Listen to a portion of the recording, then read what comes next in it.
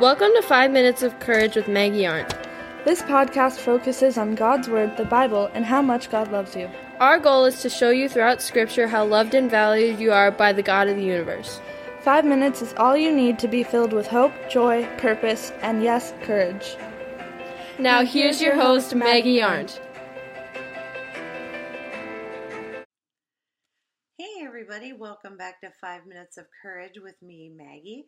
I have some exciting news to share with you all. As many of you know, this is our first week of not only being in video format, but also moving to podcast format. And as of today, I was officially picked up by iTunes.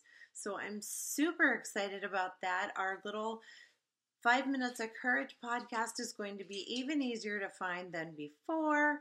And please, again, if you have a friend or a relative who might benefit from anything that we do here in this message, please feel free to share. Additionally, I will continue to do it in video form, but I would ask if you could, at some point, let me know which way you prefer. Do you prefer video, where you can look at me, or podcast, because then you can listen to me on a walk or in the car or wherever is most convenient for you. I'm just curious. I'm going to continue to do it both ways, but I'm just curious how the majority of you care to listen. So this is our third day in the book of the Gospel of John. We're in the first chapter. So on Monday, we were to read all of chapter 1, and hopefully at this point in the week, you've had a chance to do that. And the first day of our video, and then also our very first podcast, we talked about the word and the Greek word logos, and just how many ways we can refer to Jesus throughout Scripture.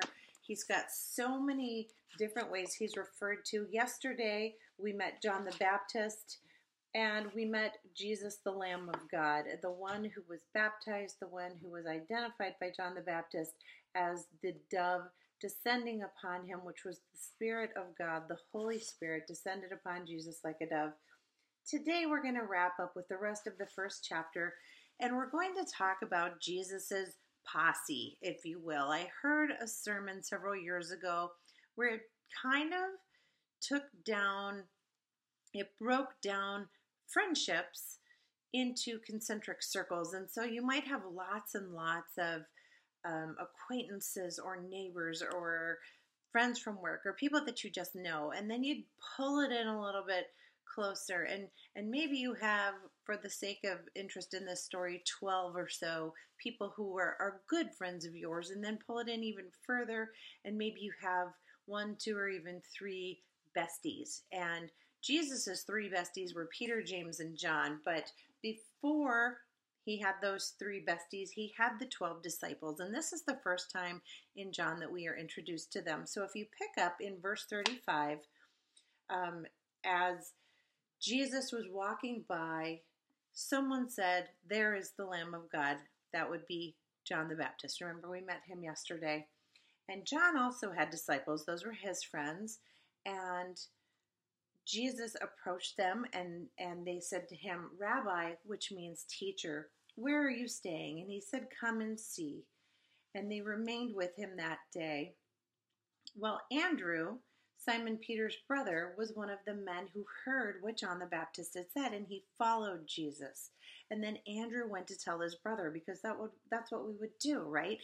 Is we would go and find the people who were really important to us. And he said to his brother, "We have found the Messiah," which means Christ, which is another interesting name for Jesus.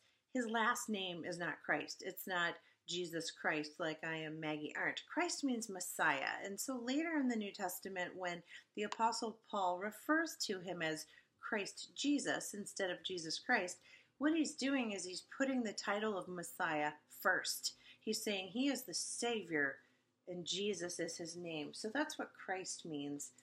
And Andrew brought Simon, his brother, to meet Jesus. And Jesus looked at him and said, "Well, your name is Simon. You're the son of John," not John the Baptist, a different John. "But from now on, you will be called Cephas," which is Aramaic. I don't know how your Aramaic is. I'm not fluent. But Cephas means Peter. And as we know, Peter is one of the three of Peter, James, and John, who becomes one of Jesus' nearest and dearest. Well, in verse 43, and this just tickles me pink, I could hardly wait to get to this verse. The next day, Jesus decided to go to Galilee, and he found Philip, and he said to him, "Come follow me." Let's just marinate and sit on that for a second. Can you imagine Christ Jesus, the Messiah, approaching you and saying, "Come follow me"? And what do we know about the disciples? Many of them were tradesmen, some were fishermen. Matthew was a tax collector. And he asked them to drop what they were doing and to follow him. And of course, we have the gift of hindsight. We're able to look through the canon. We know how the ministry of Jesus went. And of course, it's very easy on this side to say, well, sure, I would follow you. But the question is, would you? And I can ask myself that question as well. Would I? Would I drop everything and follow Jesus? Now, in 2021, we don't have to drop our families, our careers, and what we're doing to follow Jesus. We can do them concurrently. And Jesus asks us, just like he asked Philip, "Come follow me." We can do that. And how do we do that? Well, by doing things like this, by showing up, by reading his book, by knowing his story. In the book of Peter, it says to be able to defend your faith. And you can't defend something that you don't know anything about, which is why I'm so passionate about getting people into their Bibles and to know what it says and to know who this Jesus was and what he stands for and what he doesn't stand for. And I'm not going to get into the polarizing political world that we are currently living in and the current climate that our country has found itself in. But what I do want you to know is Jesus did have a lot to say about a lot of things, but you're not going to know what he said unless you read his book, which is why we're doing this together. So, back to the story. The next day, Jesus decided to go to Galilee. Oh, I read that already, sorry. Philip went to look for Nathanael, and he told him, "We have found the very person that Moses and the prophets wrote about. His name is Jesus, the son of Joseph from Nazareth." I love this. Nazareth. Can anything good come from Nazareth? Is that like being from Gary, Indiana? My apologies if that's your hometown, but it hasn't been my favorite place that I've ever been. And in fact, little sidebar, Jesus was born in Bethlehem, was from Nazareth, and yet because he was so underappreciated in Nazareth, he later called Capernaum his hometown. But because it was a fulfillment of Scripture, Jesus is technically from Nazareth. And as they approached Jesus, Jesus said, "Now here is a genuine son of Israel, a man of complete integrity." Well, Nathanael says, "How do you know me?" They hadn't even met before. Jesus said, "I could see you under the fig tree before Philip found you." And Nathanael exclaimed, "Rabbi, you are the Son of God, the King of Israel." I love this. Jesus asked him, "Do you believe this just because I told you I'd seen you under a fig tree?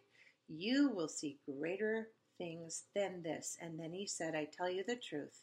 You will all see heaven open and the angels of God going up and down on the Son of Man, the one who is the stairway between heaven and earth." In a nutshell, he's saying, are you kidding me? You believed that quickly just because I could see you under a fig tree? Hold on to your hat, Nathanael. Wait till you see what's coming up next. And the same can be said for me and can be said for you, my friends. Hang onto your hat, because if you will meet Jesus, he will blow your mind with what he can do and the ways that he can influence your life for good. So, if you haven't had a chance to read the entire first chapter of John, we've now been through it for 3 days. Take the notes that maybe you've jotted down as I've been talking and go back and underline things that speak to your heart. These are words of God written for you and written for me. I will be back here in video and in podcast form again next Tuesday. And between now and then, we will be reading the second chapter of John. So make sure you're ready for that. As always, if you have any feedback for me, feel free to shoot me an email, maggiearndt@gmail.com. Otherwise, have an amazing weekend and be well. Thanks so much for listening today. Please subscribe to this podcast. I'd hate for you to miss out on even 1 minute of courage. Then share it with all your friends. If you'd like more information or would like to contact me directly, go to 5minutesofcourage.com. That's the number 5, and you can connect with me there.